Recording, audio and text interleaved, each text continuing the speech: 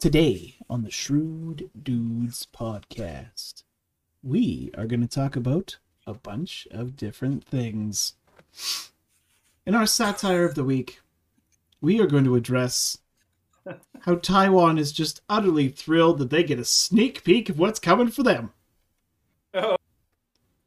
Spoiler alert. Spoiler alert. And then our rant of the week, we're going to address how the establishment left conflates everything with Nazism. Doesn't matter what it is. It's Nazism. All connected. Always connected. Yeah. And then in our Shrewd check, we're going to have a modified Shrewd check in which we are going to watch a video of a lady who talks about the school closures and why the parents were pissed that the schools got closed. This shouldn't even need explanation, but we're going to watch it and we'll give our commentary. It should be fun.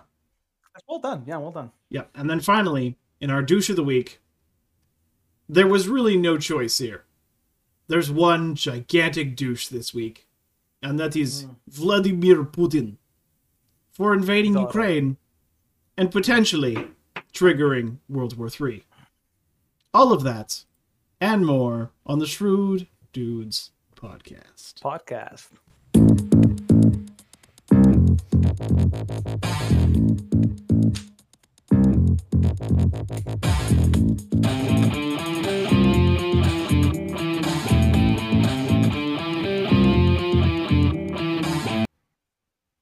Okay. Once again, we're here on another Thursday. Today was yet again another weird day for weather in Calgary. You never know what you're gonna get.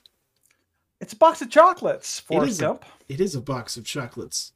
It's like, okay, today looks like it's gonna be a little chilly, but we're gonna be able to do some work.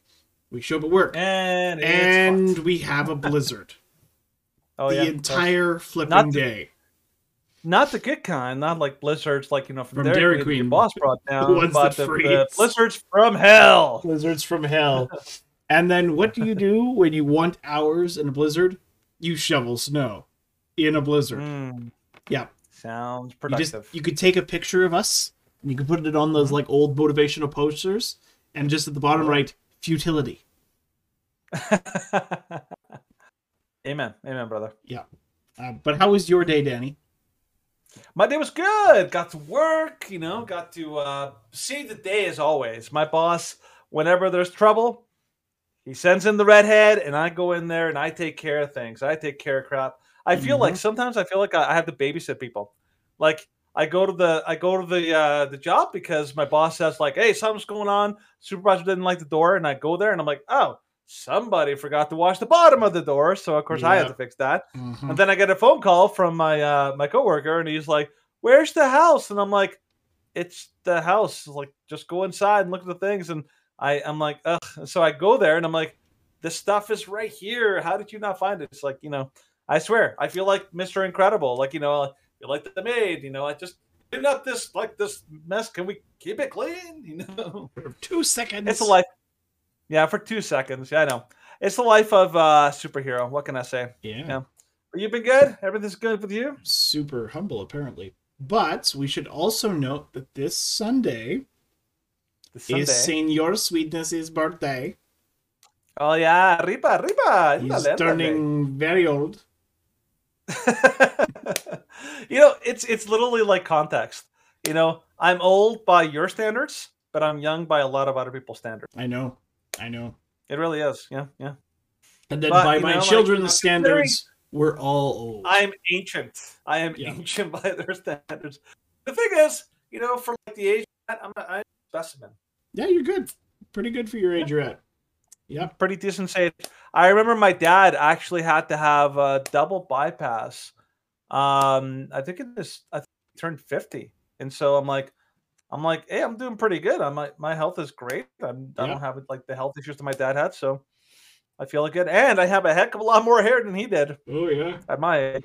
That's right. Well, I'm not concerned about my hair. My dad is you have nice thick dreads up there. Well, my dad's 57. And he still has a full head, so that's right. I'm not super concerned about that. Anyways, but the other thing that's interesting, and I will say this, like last thing, is that the brother of this young man is coming back. Oh, He's yeah. coming home. Well, his wife is his wife came back this week, and so yeah, I saw my 2 nieces. Yeah. Today when I was picking up the kids, and then I think my brother's coming back Excited. on Monday.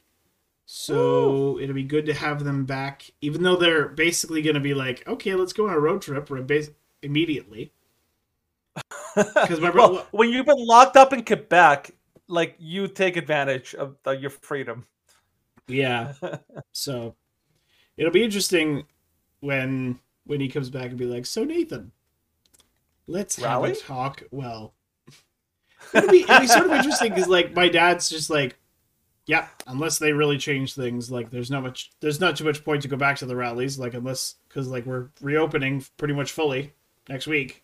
And I'm like, he fell into that, didn't he? And I'm like, okay, we'll see how long that lasts, but okay.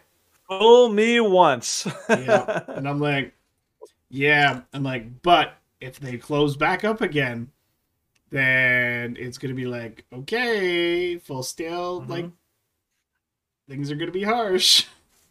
They fooled everybody. Yeah. Oh, they fooled everybody this past summer. And I'm like, don't let them do it again. Just don't let them do it again. Oh, it's gonna happen. I'm predicting it right now. I'm predicting it. Yeah. They're bringing it all back. Okay. All right. So let's talk about our this week in satire before we go on and on about lockdowns. So this is, of course, from the Babylon Bee, our #1 source in satire, because The Onion is crap. Yep. I always check The Onion, but every single time, like, they literally had a story at The Onion, and it's just like, garbage baby born on February 22nd at 2:23 p.m. That sounds lovely. And I'm like, that's not that funny. Not even that's like SNL comedy. Yeah, it is SNL comedy, and I'm like, no, this is just dumb. So, talking about Taiwan, the citizens of Taiwan reported today that they were grateful to receive a free preview of the kind of thing that's going to happen to them in just a few short weeks, thanks to America's weakness on the world stage under President Biden. People across the country tuned in for the exciting free sneak preview of what China was going to do to them any day now. Now that President Xi is sure that Biden has no backbone whatsoever. Well, I guess we better prepare, local man Huang Zhihao said as he watched the Russian invasion of Ukraine on TV. This is going to be bad. At least we got this nice little teaser trailer, though. A lot of countries don't get the privilege of seeing their future like this. According to sources, the Taiwanese were hopeful that Biden's declaration that America is back, that he would go toe-to-toe with the world's toughest leaders, meant that Xi Jinping would be held back for another 4 years. But as soon as he botched the withdrawal from Afghanistan, they began to have their doubts. Finally, once they saw him take the long nap while Putin invaded Russia, they realized they were completely and totally screwed. Oh, it's over for them. So as Publishing Time sources had confirmed, the President Xi was also watching the footage with a sly smile. Yay! It's coming. I'm telling you, it is definitely coming. And we'll go into a little bit later that it might be closer than you think, but things are sketch. Well, now, things are just sketch in the whole global environment. I will say this, though. China is going to have a bit of a tougher time invading Taiwan than Russia will have invading Ukraine. Yes. Because literally Russia is surrounding Ukraine, and a land invasion is actually not that difficult, especially if you have like superiority. A sea invasion is remarkably more difficult. Well, a sea and air invasion. Massively. Yeah, because that's the only way that they can really get there. Well, and then they still have to hold Taiwan, so they have to get their people there by boats, and that's difficult. That's a logistical nightmare. But on top of that, they have to be able to take Taiwan without destroying the infrastructure that they need to protect. So it's a bit more of a precision thing. Just so people know, it's not as easy as what's happening with Russia, but still, they're clearly outgunned. Oh yeah, so significantly outgunned. It's not funny. Yeah, and we'll elaborate later as far as Russia and all of that. But we just thought this story was kind of a little bit of brevity before facing the darkness that is nuclear winter. gonna which get cold. my coworkers and I were joking about in the blizzard today. I'm like, nuclear winter is here. We're getting the early set onset of it. But, yep. Bring it on. Bring it on. Moving on to what comes next, which is... Yeah, this happened this week. Yeah. The rants of the week. So let's jump straight into that. That'll be fun. Bring it. Red alert.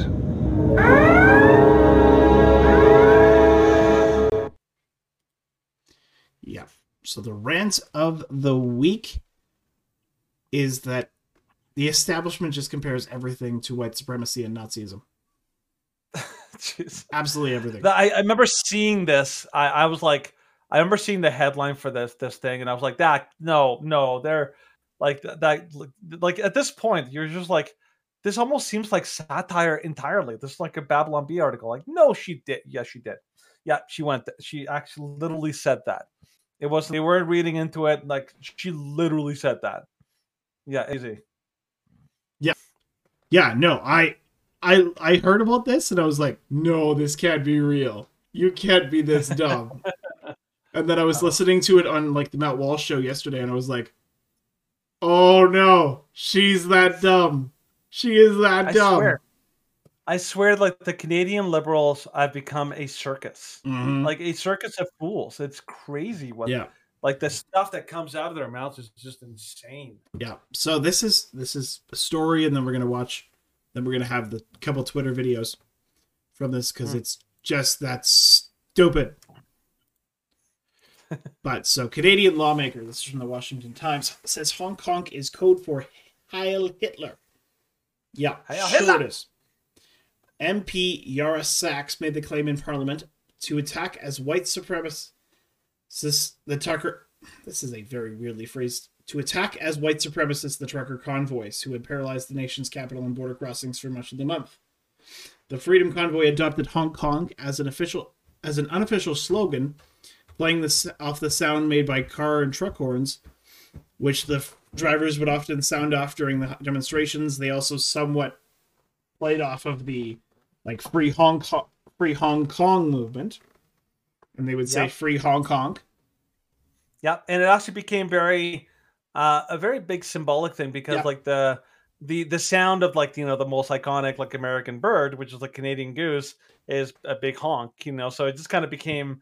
It kind of became a very funny, like almost like a calling, like it's basically Canada's "Let's Go Brandon." Yeah, I think that's the way I would put it. Mm-hmm. It became iconic because of the because like honking became synonymous with like letting out your frustrations in a loud way. It's very satisfying. So there's a reason why people pretty much like launched on the thing.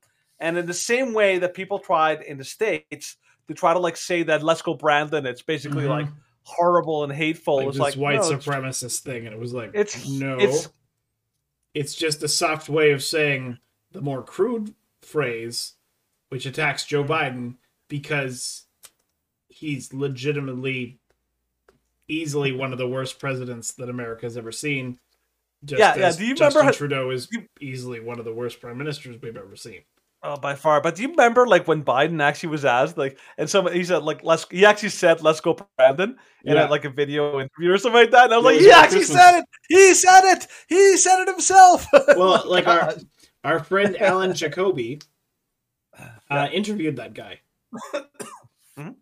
so I thought that was really funny.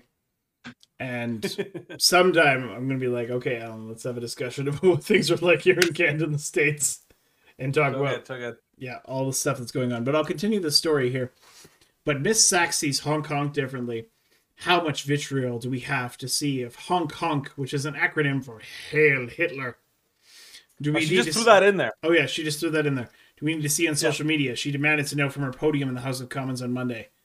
She's a member of the ruling Liberal Party of Justin Trudeau, who has frequently accused the truckers, many of them non-white, of racism and white supremacy.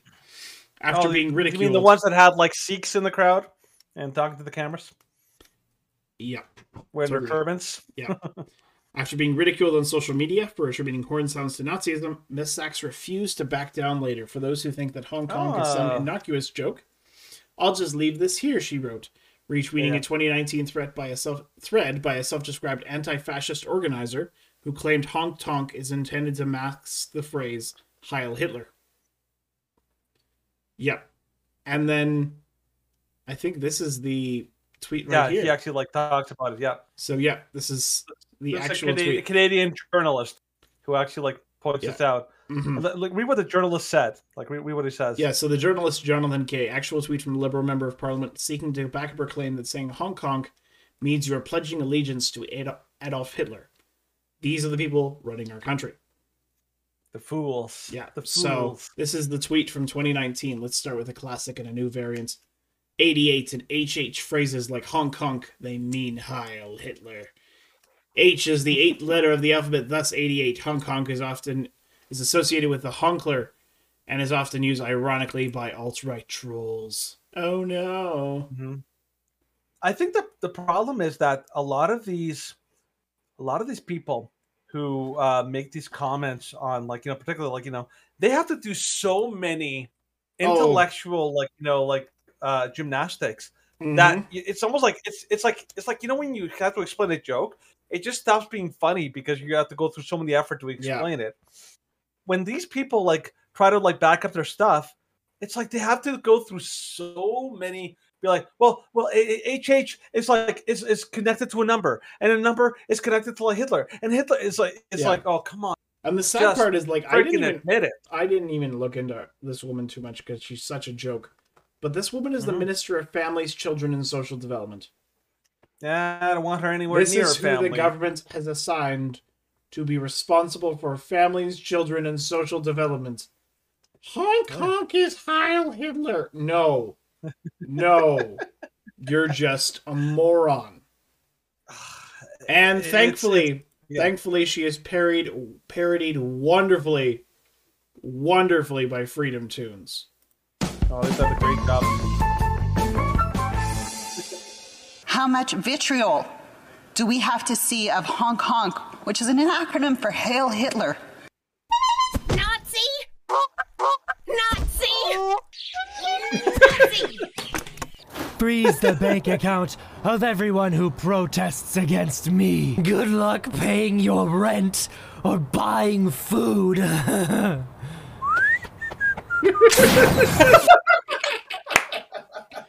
It's so great. Like the way they did that at the end, it's just nothing to see here. It's all good. This is totally fine. But it was so funny because of that's what made it even more crazy. If she had said this in a vacuum when nothing else was happening and nothing else had occurred, that would have been crazy enough. But the fact that she said it right after her own leader, her own party leader, literally got roasted like a Nazi, worldwide, acted like a fascist, and attacked his own people for protesting against him. Yes. And she says nothing about that, but she's just like, oh yes, let's point to this obscure Twitter post from 2 years ago, which means absolutely nothing and nobody took seriously, and nobody actually thinks that Hong Kong is an acronym for Heil Hitler, because Hong Kong is 2 words, whereas an acronym is a shortened form or an abbreviation for something. I'm like, okay, you don't know what acronym means? Not at all. So it's just like, what are you talking about, woman? You're just that stupid. Yeah. But unfortunately, and the thing, here's the thing with that is that Justin Trudeau, a lot of people were shocked this week that he walked back the emergency powers totally on his own. Everyone thought okay, maybe the Senate is our last hope, and people were talking about it nonstop. The Senate, of course, you and I didn't have much hope for the Senate because they're a bunch of hacks. But I mean, even the Senate was actually having a bit of a longer debate about it. They're like, no, right? But here's the thing: I think international ridicule and pressure was starting to pretty much tell Trudeau this is an extremely dangerous kind of thing politically. I think he saw the hit on his political career, and also not only that, but also he started to realize that the banks were having some massive backlash from the market. Because, people were pulling out their money by the bucket load out of Canadian banks. And it's like, like if you threaten to destabilize the bank accounts of anyone who disagrees with you, and guess what? A lot of people disagree with you, so you're going to have a lot of people pulling their money out of the Canadian banks. What is that going to do? It's going to destabilize the banks and effectively almost deregulate them. Well, a lot of people don't know this. There's a story in Fee from this past week, and Fee basically like showed that there was like the day after they announced that they were going to go after the bank accounts, there was like outages at 5 of the major banks in Canada. Yeah. Like huge outages where like suddenly their websites were down. People were going to the ATM. They suddenly couldn't access their accounts and all that. Yeah. And it's because most of these banks experienced what was an extremely destabilizing amount of bank runs where people were going in, taking out thousands and thousands and thousands of dollars all at once. And if you know anything about banks aren't that soluble. Nope. They don't have especially the amount of money that people have. Yeah. Like people may have theoretical money, but banks don't have that much money in actual physical. Oh yeah. Like my father-in-law told me this one time that the way the Canadian banks are set up is that the Canadian banks can lend much more money than they have. Like in physical assets, like they can lend out 5,000 when they actually only have about 1,000. And so if everybody comes and claims their money at the same time, the banks are royally screwed. Yeah. And so it was probably a mix of a bunch of different things, of international pressure and societal pressure and the threat of economic collapse. He was getting ridiculed by the president of El Salvador? Yep. Like he basically lambasted him for his comments, and like a whole bunch of other like third world countries were doing the same thing. And then obviously like he came out and condemned like Cuba for like their authoritarianism. People were like, "Oh, shut up, like you idiot," and all that. And then same thing with Russia. I thought that was hilarious on Tuesday night when he's just like, "Yes, we condemn like tyrannical dictatorships," and we're like, "What now?" You condemn tyrannical dictatorship? Yeah. You still got a little blood there on your cheek right there. You might want to get that off before you say that. I don't think you've had almost ever in history a more like plank to spec comparison as of Tuesday night. Because like that was the plankiest. The plank. Well, as of Tuesday night, it was just like, yes, we're moving some things in, and we recognize these independent states. And Trudeau's like, yes, we condemn tyrannies, and it's just like, what? It would be like somebody standing. He's like standing over the dead bodies of the orphans that you just shot. Yeah. You're like, I condemn violence of all kinds. It's like, what? No, you don't get to say that. No, that's not. Go sit down. Have your other pudding pop. You're not fit to be a leader. You have your other pudding pop. Yeah, another person that needs to have their. But yeah, finishing about Trudeau. This is actually an entertaining video from this hour's 22 minutes. That picture of him right there is so perfect. It is so perfect. But this is actually a video from this hour's 22 minutes, which is produced, which is a CBC by government-funded media, and they finally said, "Okay, like this is enough. We have to satirize him." And this is actually funny. It's probably the first thing I've seen that's funny by this hour's 22 minutes in years. Probably since Trudeau has been elected. Yeah. There hasn't been that much funny since then. But let's watch this. Full screen treatment. Things are out of control. Justin Trudeau has invoked the Emergencies Act for the first time ever. And now you can too. Hello, Mr. Jones? Seen this. This is the CRA. It seems you haven't filed your taxes for the last 2 years. I invoked the Emergencies Act. I invoke the Emergencies Act. Sir, you can't do that. Just watch me. Thanks, Justin Trudeau. Overwhelmed, stressed, incapable of handling a situation? Invoke the Emergencies Act. I'm sorry, Gary. You just haven't landed any new accounts, so I'm gonna have to let you go. I invoke the Emergencies Act. You can't fire me. Yes, I can. No, you can't. It's a thing. Look it up. Sorry. Sorry. Scary. These special temporary measures help you cope with any urgent and critical situation long after you should have. Gary, I'm leaving you. I invoke the Emergencies Act. I've met somebody new. I invoke the Emergencies Act. Damn you, Gary. We have to face this. I invoke the Emergencies Act. The Emergencies Act. It's for emergencies. If you fail to act, Emergency Act. I invoke the Emergencies Act. Not available in Alberta, Saskatchewan, and Manitoba. Don't forget Quebec. Yeah. Oh man, that's actually funny because it's exactly actually well how done. Trudeau has acted. But like we were saying, it's not just this lady. It's not just Trudeau that blames all their problems and attributes anyone they disagree with as a racist, a white supremacist, and a Nazi. It's also people like Jake Uyghur.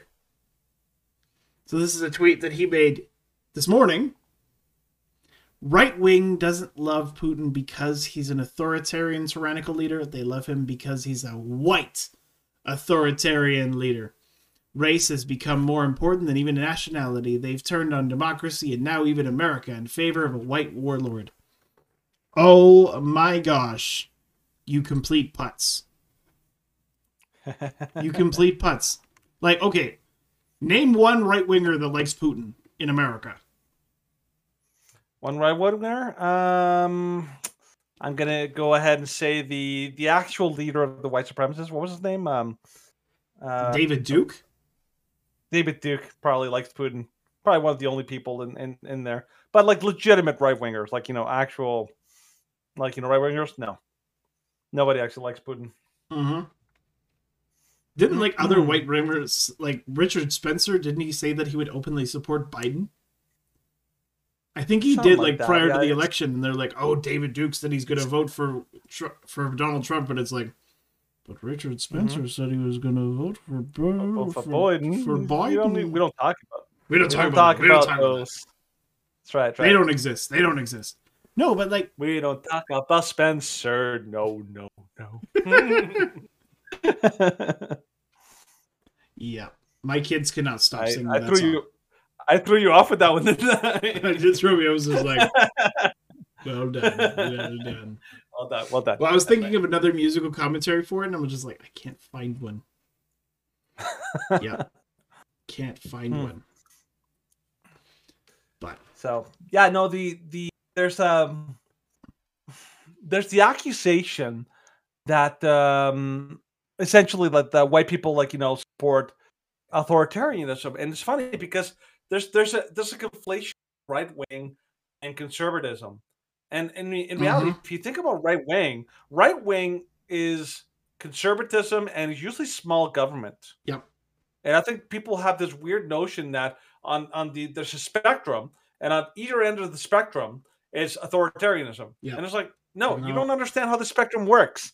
On the one side of the spectrum is totalitarianism, is complete total Big total daddy government. Yeah, big daddy government, total government control over every facet of existence.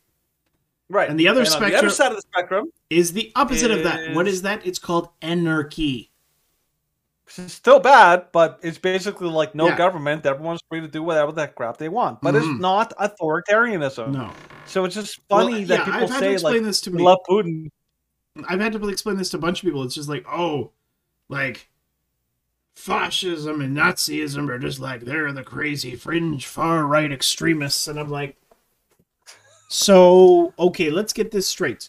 Like the two most like widely accepted by the popular culture as right wing and left wing being socialism and communism, right wing being fascism and libertarianism.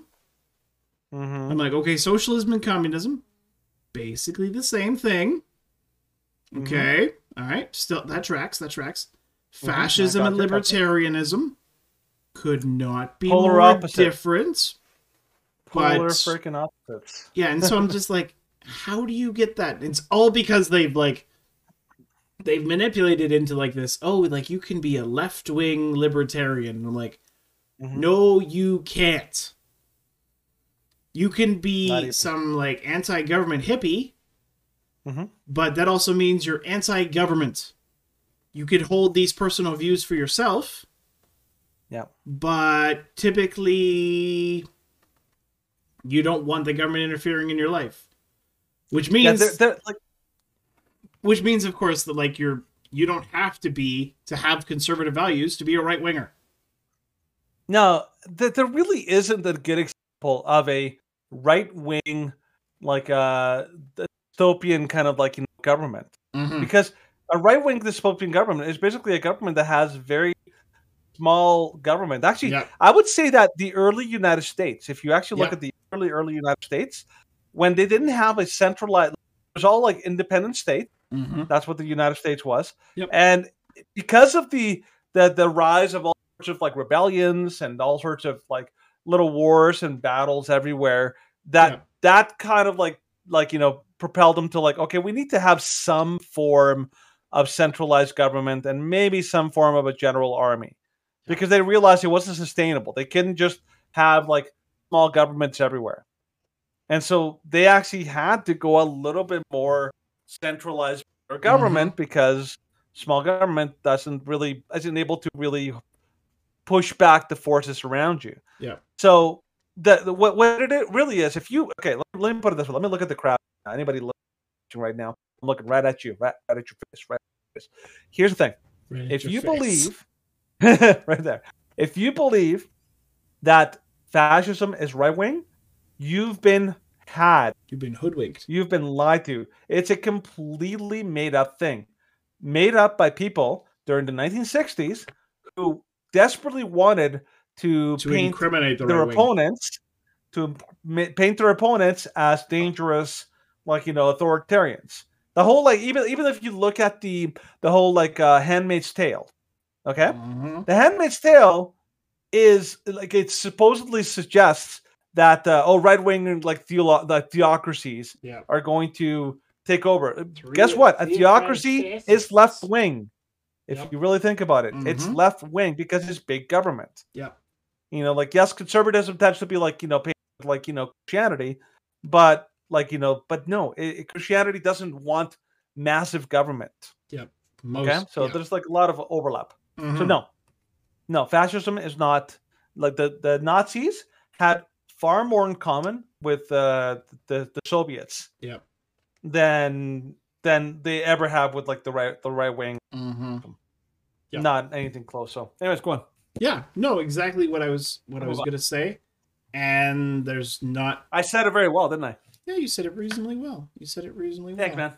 I applaud you. This is why for your, I speak for Steven. For your modicum of sense. This one time, no. But speaking of someone who has a modicum of sense and is seen to be showcasing that more and more all the time, let's talk about Kyle Rittenhouse. Man with the biggest conies. I know. Kyle Rittenhouse launching initiative to combat lies from powerful media outlets, names those he may sue. Says the Media Accountability Project will be a fundraising tool to take media outlets to court. So the 18-year-old who was found not guilty following the deadly shooting during the 2020 Kenosha riots is launching a newish initiative to combat powerful news organizations for the lies they spew. I don't know why Fox News put that in quotation marks, because they do. Quote, me and my team have decided to launch the Media Accountability Project as a tool to help fundraise and hold the media accountable for the lies they said and to deal with them in court, he said on Monday's Tucker Carlson. I don't want to see anyone else having to deal with what I went through, so I want to hold them accountable for what they did to me because I don't want to see anybody have to go through what I went through, he told Tucker. When asked if he himself would be suing any news organization, he offered a sample of who is currently on the list. Right now, we're looking at quite a few politicians, celebrities, athletes. Whoopi's on the list. She called me a murderer after I was acquitted by a jury of my peers. She went on to still say that. He also name-dropped Cenk Uygur, who we just mentioned, who called Rittenhouse a murderer before the trial and continues to call me a murderer. And we're going to hold everybody who lied about me accountable. Anyone who called me a white supremacist, they're all going to be held accountable. We're going to handle them in a courtroom. So, this is good. This is good. This is... Bravo, man. Bravo. Yeah. My man. My man. Well, and, we know how badly the media has lied about all of this, and continue to lie. Like, we covered how they lied about the trucker convoy. We covered how they lied about the freedom protests that have occurred all across Alberta, all across Canada. How they lied. Well, they lied about Rittenhouse. How they lied. Like, this is why we do the Shrewd check. How they lied about masks and the efficacy of the vaccine and all these things. The media, especially the establishment media, has been showcasing themselves as the biggest liars around, and they do not care as long as their narrative gets pushed. As long as their narrative that Kyle Rittenhouse was a white supremacist and a murderer, and that not everything he did was because he was this aggressive, evil, hateful bigot and Donald Trump supporter. No. All of that was a lie, and it's good that he's holding them to task for it. Yeah, there's Viva Frey did a video recently. If you guys don't know who Viva Frey is, a great like he's a lawyer but, turned YouTuber. Turned YouTuber, does a great job. He actually fact checked was it CTV's W5, and they basically they published a verifiable lie about something that claiming that he got banned from videos from YouTube and somewhere else, and that now he's on Rumble and Rumble won't. And so basically it was a whole lie. Yeah. And then he called them on it, and then their retraction was dishonest as well. So this shows you that these. And here's the thing: Ben Shapiro said it really well. Like that, what is the biggest deterrent for people from committing crimes? It's not the size of the penalty; it's how likely are you to be caught, to be punished. So to be caught and punished. Yeah, to be caught and punished. So, if, for example, if you go on the road and you speed all the time, if they can increase the fines all you want, but if you don't think you're going to get caught, you're probably going to risk it. Well, yeah, but if you have 1,000 cars and one cop, it does, whether you increase the fine or not, it's well, that might deter a couple people, but unless you increase the amount of people who are patrolling, then it's well, the likelihood of me being pulled over is so infinitesimally low that it does not matter. Yeah. The thing with the media and all these people is that they say these things and they know they're never going to get caught. No one's going to hold them accountable. They can say, verify. And this is the thing. I got frustrated listening to Parliament at this entire past couple of weeks. The reason I actually got so frustrated because I'm they're speaking verifiable lies.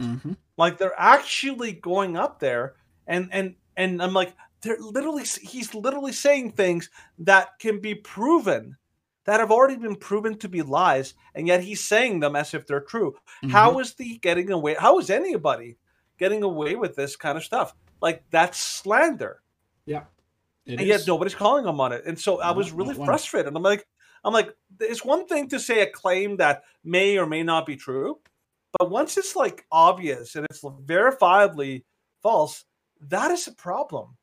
And so I with the whole Nick Sandman thing, if you remember the Covington boys who got just roasted by the media.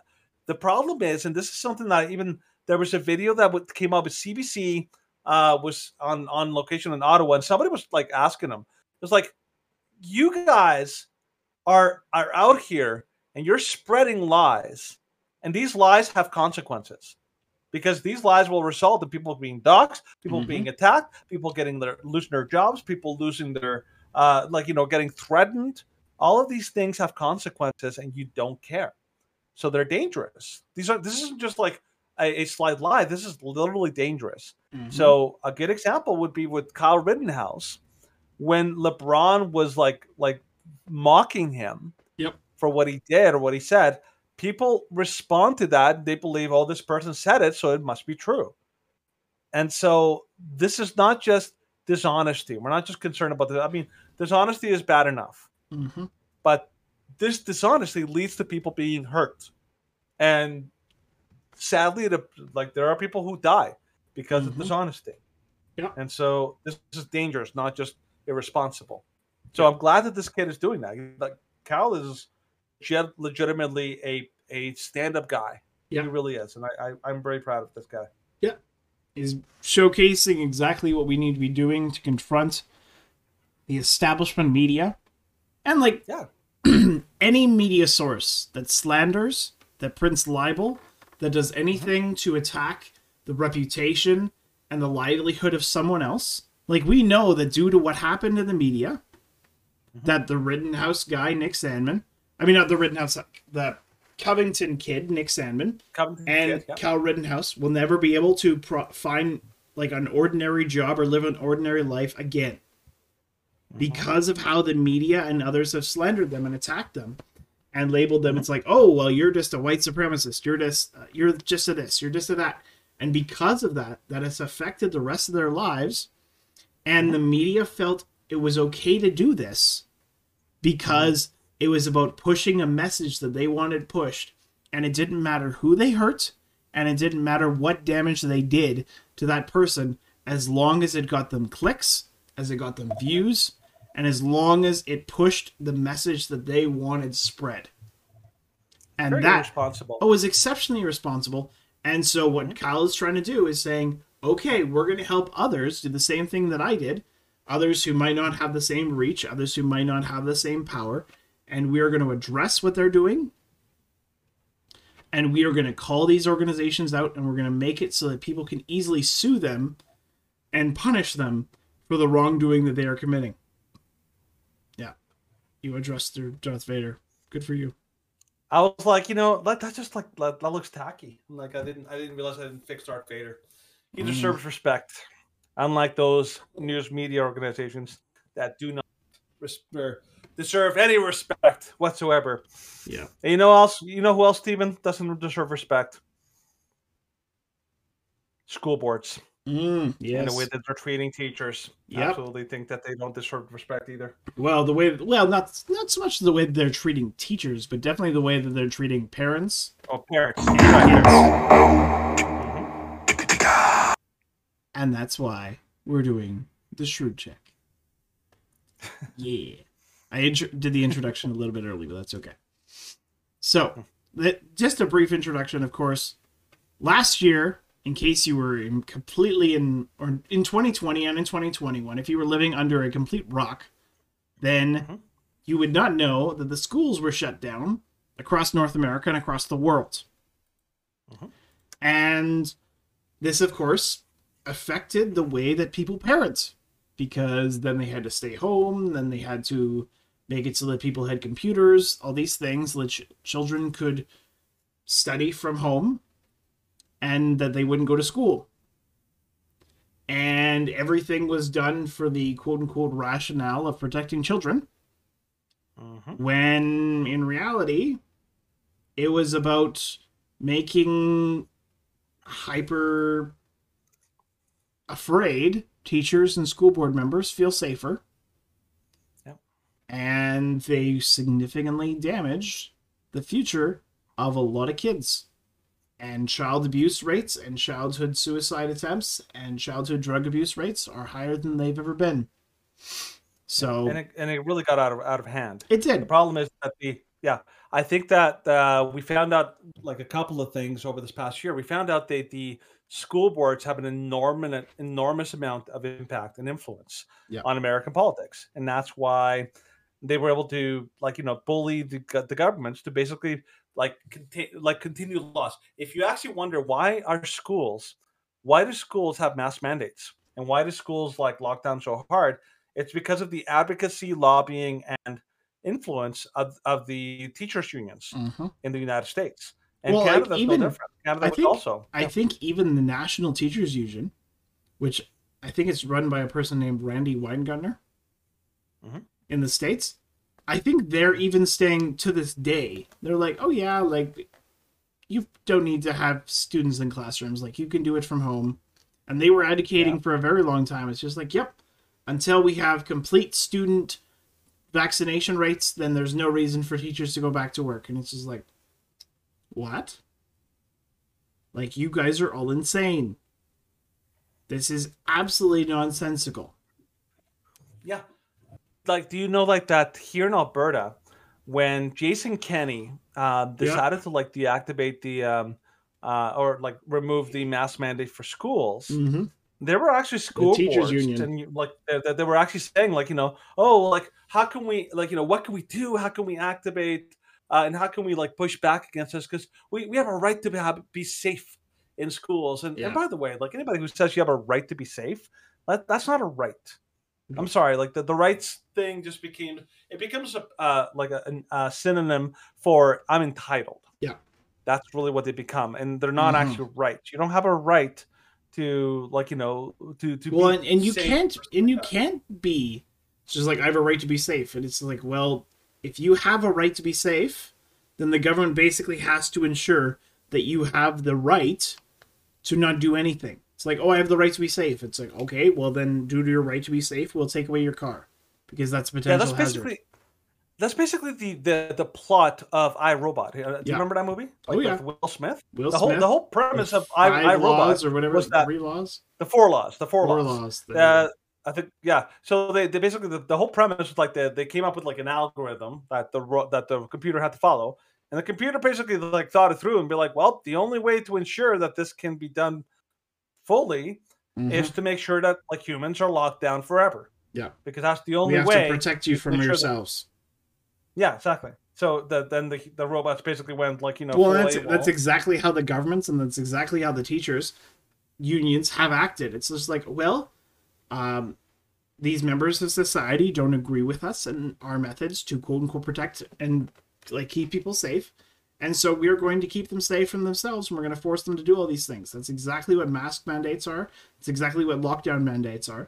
They are control in the guise of public safety. And the way that they even explain it is, oh yes, like we have to mandate this because people are not going to do it. Yeah. It's like, no.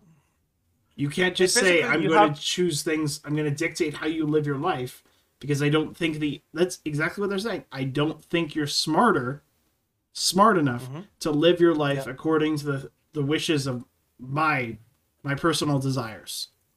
Well, and this is the perfect example of how leftists operate. Remember how you and I have always like seen leftists, whether they're pro-abortion, whether they're pro-LGBT like groups, whether they're pro CRT, they can't argue. They don't know how to convince others. They don't know how to rebut people who are well informed on a topic, and so they basically resort to just shunning and never listening and just yelling down their opposition. People like that love force. Yeah. Because they can't convince you. They don't know how to convince others. They don't know how to persuade people. And so all they do, they rely on force and on bullying in order to get their way. Yeah. This is a perfect example of bullying. I think you're wrong. I don't want to talk to you. And so I love the idea that a government can use force to force you to do what I want. Because I'm like, I hate to say it, sometimes you're a bit too stupid to have a reasonable dialogue, so you rely on force. Yeah. And this is how bullies work. So this whole concept kind of comes down to it can be complicated, but I think this mother in the US, she basically went on a long little explanation of why they're right to be angry, and is glorious. It's really, really good. So it is good. Yeah, so let's go through it, and like it's a good kind of like intro for a lot of people. So go for it. I need to say something. Call it explanatory journalism for those politicians, op-ed writers, school boards, and union leaders who still don't understand why the parents seem so upset. Oh, it is a real head scratcher. Public schools were closed for a year. A year. And y'all thought that nothing would happen? They weren't closed everywhere, and God bless the places that were smart and brave enough to open in fall of 2020 and serve children. Those places were all, of course, looked down upon by the experts in major metro areas of this country who closed schools for a year. A year. Northern Virginia was among the worst, but San Francisco, Chicago, LA, Seattle, they just closed schools. And that's not the problem. Initial fear, confusion, I get it. But leadership didn't try to open them again. The default in every major blue metro area, the places that I'm to understand care most about equity and public education, was to keep the doors closed to students of every race and income to kids with learning challenges, to kids with severe disabilities, to kids with legally required IEPs. Doors closed. Those with resources fled public schools for private schools and homeschooling. Those private schools, by the way, opened safely sometimes blocks down the street from public schools. Those without resources languished as educators told the parents they're now saying should have no say in this whole thing, that being on a screen for 4 to 7 hours a day is good now. I know we told you it was bad before, but it's actually good, so don't worry about it. Spoiler alert, it was very bad. Oh, school boards spent summer 2020 doing God knows what, writing roadmaps, I guess. They do a lot of roadmaps, very little driving. No school in fall of 2020, not even hybrid in a lot of places. Parents gave them a grace period for fear, standard incompetence in the spring, but they started to get a little antsy at that point. And that's not all. Look, the doors of the school weren't always closed. No. They opened public school buildings to paid childcare programs so that the parents who weren't getting the school that they paid for in taxes could pay more money to send their kids to a school building where they would be taught on Zoom by teachers who weren't there while being supervised by people who were willing to be there. I can't express how angry that made people. Okay, Meanwhile, stop there. school boards are renaming school buildings to... Okay, so a couple things for what she said. She's right.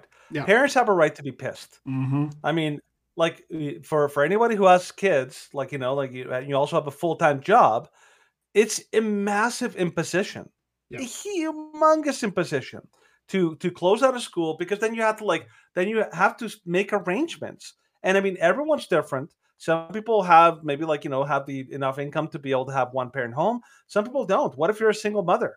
Yep. How do you juggle having your kids home and also having to work? Like it's a very difficult thing. And so people have a right to be mad about doing something like that. On top of that, the problem isn't that just that they close schools, is that these closures have unintended impacts. Like low income. Like I've said this for a long time. Low impact. Low income families, like the poorer kids, like all those. The people that are hurt the most are the people who are supposedly the Democrats and liberals here in Canada audience. supposedly say they care about. Oh, the poor. What about the poor? What about the disadvantaged? What about those minority parents and the ones are left behind? I'm like, well, you've done a policy that hurts them all.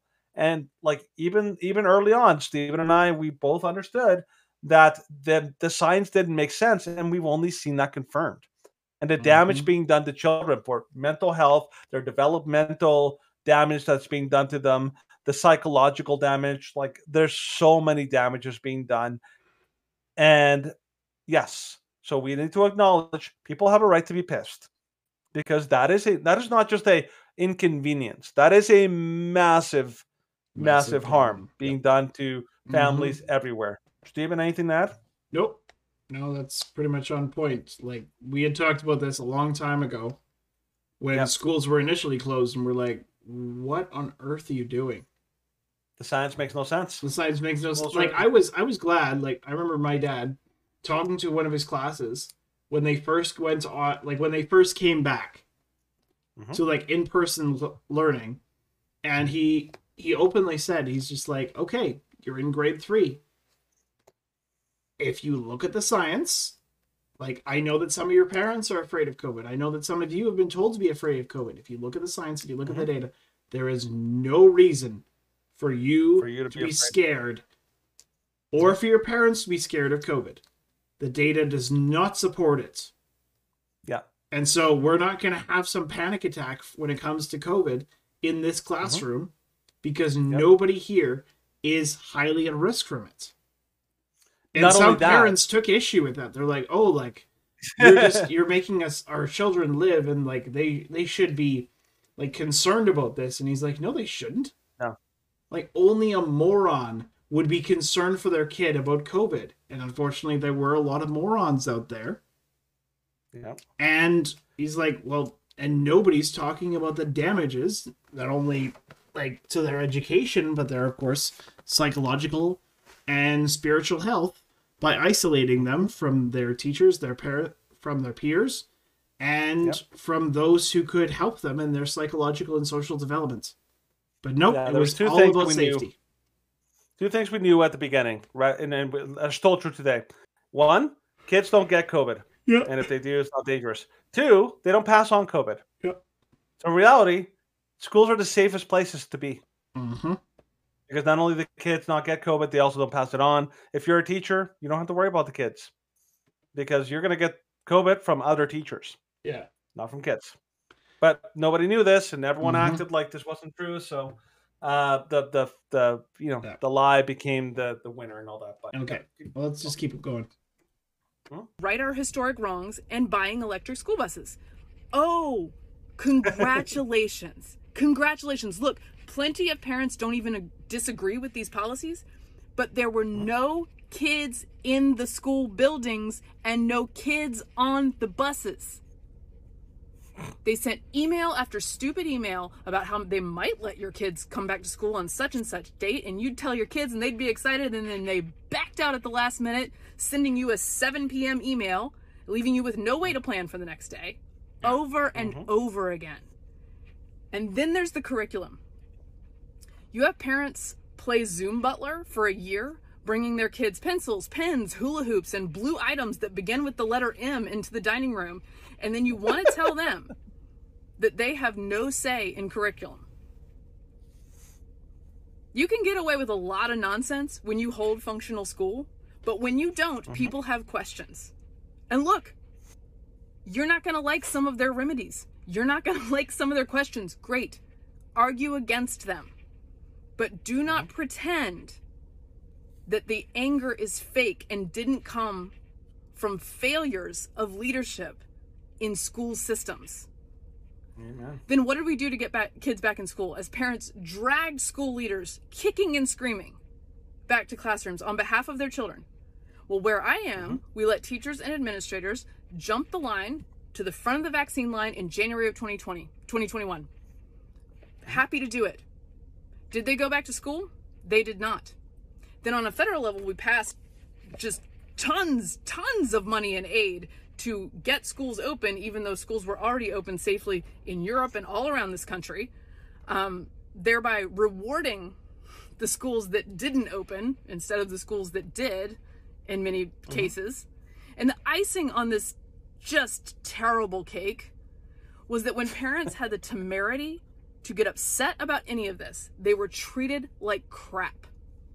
Some of them were taken aback. They had not assumed that the relationship between them and the school boards and the teachers' unions was adversarial. This was news to them. But now they know. 2020 and 2021 taught them something new. I guess it's good someone was taught something. Leaders called them wannabe child sacrificers. They called them racist, privileged, unqualified, anti-science. And that is why a bunch of parents, from me to San Francisco, are upset. We are not all conservative. We are not all liberal. We are not all white or rich or astroturf or whatever it is that you would like to fool yourselves into thinking we are. We are people who care about our children and who have no reason to trust the people who closed schools for a year. I birthed 3 of these children myself, and my desire to fight for them is way stronger than my pelvic floor and far stronger than whatever you want to throw at me. And there's a ton of people who feel that way. Amen, girl. You want to tell me that all I want is my babysitters and my brunch back? First, we'd all be so lucky if public schools in these areas were as reliable as my babysitter and as delightful as my brunches. But if that's the insult, I will own it. Hand me my mimosa, bitches, because this ride has just begun. Hand me my mimosa. Sam from damn Cisco. Exactly. I will say one thing. Okay, one thing I have to say, and I hope I'm allowed to say this because I'm a single guy. This girl is like smoking hot. Oh yeah, I hate that. Like, you know, she's an absolutely gorgeous like lady. So I'm like, you know, first of all, good on her. Lucky lucky for her husband and all that. Mhm. But man, like is she ever like is she ever right? Like the fact that like like the whole Zoom butler, I love the way she put that. That was Well, perfect. it was super true. Like like I never had to do that with Curtis. Thank goodness. Yeah. But my goodness, like if we had to do a form of Zoom butler where Stephanie would be managing Curtis doing Zoom class via kindergarten and trying to manage 3 other kids at the same time, that would be hell. It'd be like horrible. Imagine every parent, like trying to like navigate that with multiple children. Oh, it's just stupid. And yet that's what the school board was demanding. And then of course they're like, "Oh, well, you have a closer eye on what's going on curriculum wise." It's like, "Hell yeah, I do." And we see what you're doing. We see what you've gotten away with for so long. We see what the school boards have encouraged.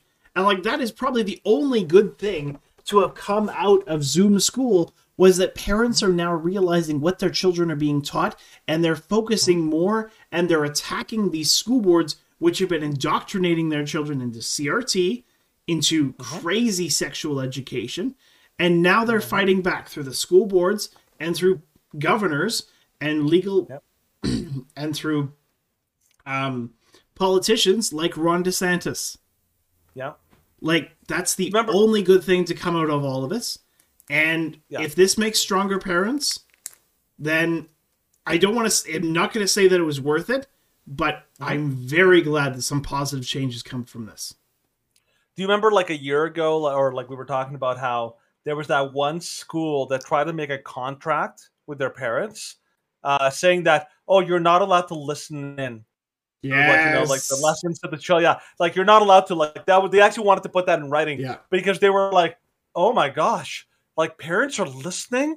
We're actually being like they're actually like paying attention.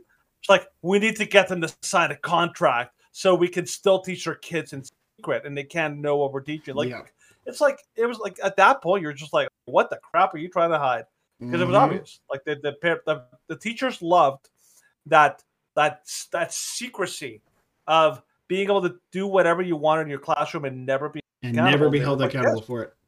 Yeah, like that girl last week. Remember like last week or last time that we covered that she was like, it's like, oh, parents don't get to tell me what to teach in classrooms, and she was like so shocked that they're like that she got backlash for that.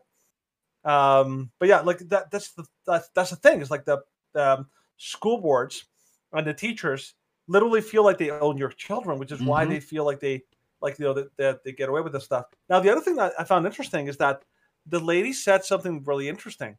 She said that parents actually went to these school board meetings, and they were legitimately shocked that they were seen not as parents that like administrators, teachers want to work with parents. They were seen as the enemy. They were seen as adversaries. Yeah, they're like, you're the enemy. You're an adversary. You shouldn't How be dare here. you tell us? You can't comment on how we teach. It's just like, what? Yeah. Well, like even addressing that video that we were watching last week about that girl who was just like, if you like think that you're my boss because you're a parent and I'm the teacher, then get bent. It's like, no. If you think that you have a say over what goes on with my kid, and if you think that you can just teach them nonsensical propaganda like gender studies, then you have another thing coming. Because you are not the ward of my child. I am the parent of my child. And if you think you're going to push this nonsensical dogma upon them, you have another thing coming, and you are due for a massive whooping. Yeah, and this comes from a Marxist, worldview.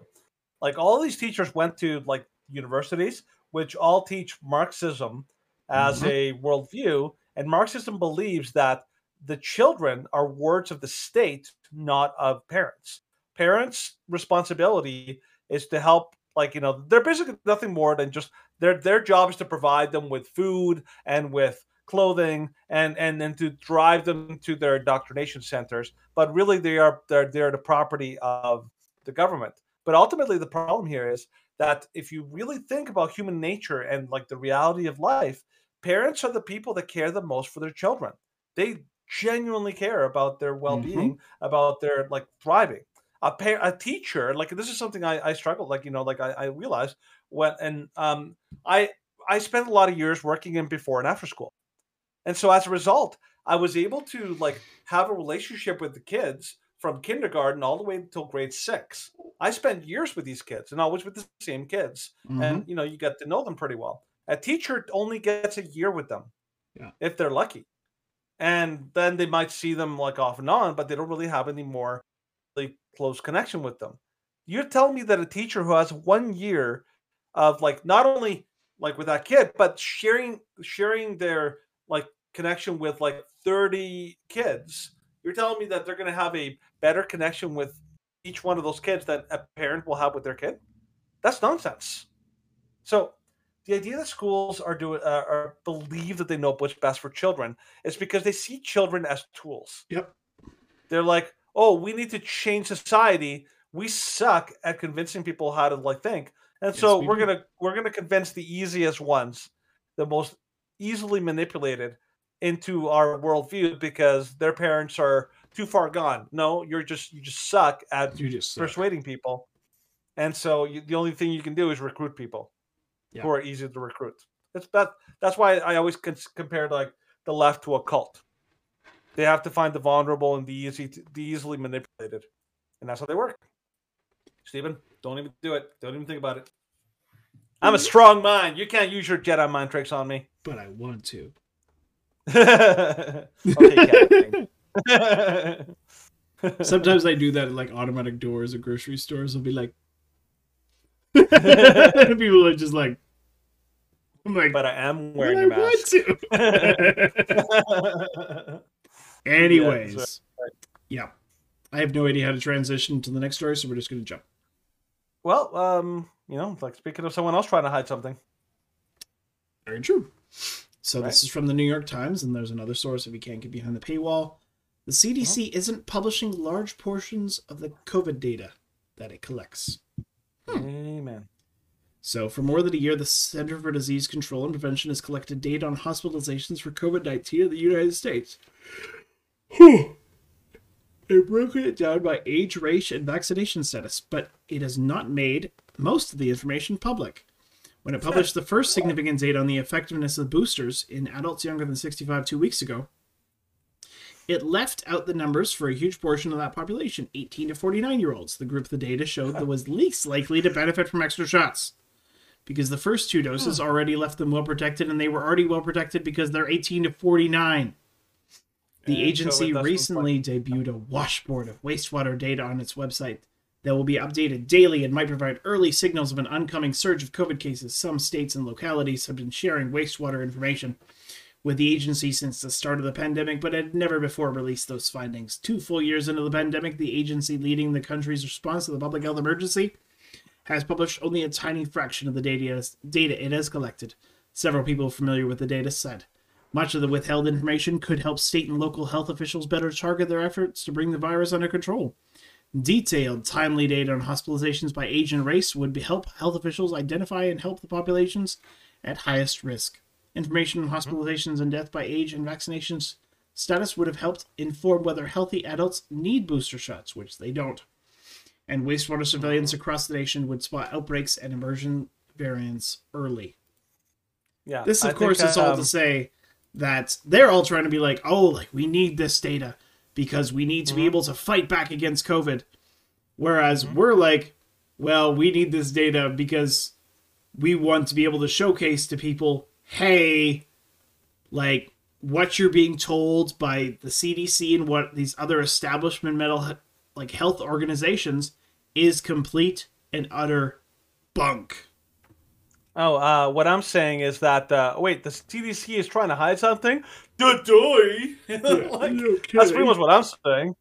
Like, we've known this for like a year, like 2 years now, that the CDC is literally like, it's like Justin Trudeau. It can't help but lie. It can't help but manipulate. It can't help but like totally distort the situation. We've talked about how the CDC has totally messed with people about the PCR test. How they've like changed the rules about who is tested and who isn't based on your vaccination status. We've talked about how they've suppressed all sorts of data that's relevant on masking, on the vaccines, on all these kind of things. Like the CDC is just a joke of an organization. So, I'm not in any way surprised that they're trying to hide even more data. Like, I hate to say this to people, but it's kind of like trying to convince someone that the mainstream media is absolutely and totally bankrupt, morally bankrupt. They don't have ethics in the reporting. And most of these major medical associations, the CDC, the WHO, they basically have a stranglehold on public health. And whenever people say science, what they mean is the government science. And the government science is fundamentally compromised because these are not people that are caring about your health. These are people that have a very specific outcome that they're trying to manipulate. And so they're intentionally manipulating all the information in order to keep people under control. So this is just another one of those things you need to add to your resources of how our public health, authorities misleading us. Are misleading us. Yeah. They've been doing this. I have an entire dozens upon dozens and dozens and dozens of sources of the CDC and all the garbage that they've been doing over the last 2 years. At this point, really, you need to stop listening to the CDC. They are not a legitimate, they're not intellectually honest. They're just trying to fool people with bad science. So yeah. Yep. And we gotta get going, Stephen, because you're gonna fall asleep on me, boy. It's almost 9:30. Almost 9:30. Oh, let's go. Let's do this. All right. So before I fall asleep, we are gonna do the douche of the week.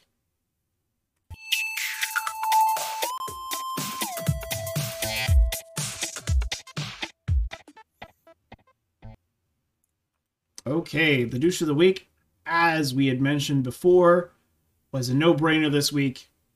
It is Vladimir Putin for invading Ukraine.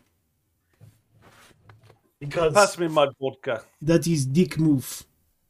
It's like just Trudeau's like, I'm going to invoke the Emergencies Act. I'm awesome. It's like, hold my vodka. Exactly.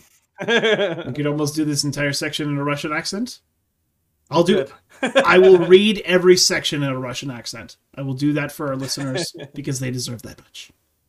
Amen. All right, so we're going to break down what we know about the Russian invasion of Ukraine, and then we're going to talk about where this could lead and what significance it has, and why should you care about what Russia is doing to Ukraine. So we're going to talk about all that. Because it matters. So this is from the BBC. Ukraine conflict. Fighting rages near Kiev after Russia invasion. Ukraine army is trying to repel a full-scale Russian invasion, with fierce battles taking place close to the capital of Kiev. Fighting is raging at an airfield near the outskirts of the city, and it could become a springboard for the Russian army into Kiev if its troops seize it. The Russian assault is being fought on several fronts after it attacked from the east, north, and south on Thursday. Ukraine say that dozens of people have been killed while thousands have fled. Moscow launched the offensive in the early hours of the morning, shortly after President Vladimir Putin declared war in a dramatic televised address. He threatened any country attempting to interfere with consequences you have never seen, which we are going to address later. Ooh, very dangerous. Air and missile strikes rained down on cities and military bases before tanks rolled in across three sides of Ukraine's vast border. It followed weeks of escalating tensions as Russia massed troops around the country. Ukraine's President Volodymyr Zelensky, meanwhile, vowed to continue fighting. He said a new Iron Curtain was falling into place, and his job was to make sure his country remained on the western side. Good for you, Mr. Zelensky. True Ukrainian. Yeah, and now from CBC. And I'm done. I shudder the fact that I have to that we have to use CBC. I'm like, why? So yeah, It's a discredited news source. I'm not gonna continue talking in a Russian accent. It's tough, eh? It's it tough to do an slows accent me like down that. so much. It does, because you have to like change the way you pronounce everything. Yep. But I will say this: you did well. That was Thank you. actually really, really convincing. Actually, Yeah, I do. You know, well, I've been to the way I Ukraine, look- so I know how to do a Slavic accent. Yeah, yeah. Like the way I look at it is like this is kind of like what happened in Ukraine is very similar to what happened in Megamind. Mhm. You know, everyone's just like like watching him going back and forth with Mega Man, and it's like Yeah. he did it. He did it. He killed it. He killed it. He did it. He actually killed. What? Your weakness Like, everyone, is copper. yeah, yeah. Basically, that's kind of like how this feels. Yeah. Because for weeks we've been talking how the America was like, oh, like the attack is imminent. It's imminent. Even like the president of Ukraine was saying that he's like, oh, stop saying that. Stop. Yeah, it's talking just about Russia. how It's imminent- just like It's you just want to Russia. generate headlines. It's just like, Yeah. and like I'm sure we thought that too. And they're like, he's not going to invade. Like, Yeah. he's I going to actually take thought these that two. was Well, over. we thought it was going to be basically the same thing that happened to the Crimea. He's just like, he's going to annex that territory. There's going to be mild sanctions, and then they're going to go back to normal. And then there's going to be like, oh, Ukrainians hate Russians, and oh, Russians hate Ukrainians. But no, he actually is invading. There we go. And it seems like Putin and Russia want to claim Ukraine as a part of Russia, or at least take over Ukraine and make it a say puppet this is state. and make it a puppet state of the government. And I'm like, those would be bad things. Yep. Like the results of this conflict could be devastating for Europe, and especially Eastern Europe. And like the Ukrainian president is trying to fight back, but let's be honest, they're severely outgunned. They have They're ordered basically a like, yeah, go ahead. They're for a second. basically like Poland in World In War World II. War II. Poland had no chance. They had no chance against the German army. They were And the like Soviets. completely outmatched. Yeah.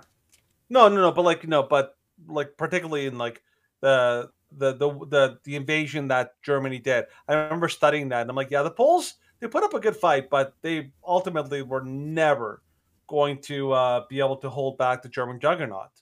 Germany at that point, the Poles was got screwed from both angles in World War II. They really just did. got They basically screwed. partitioned. Yeah, They did.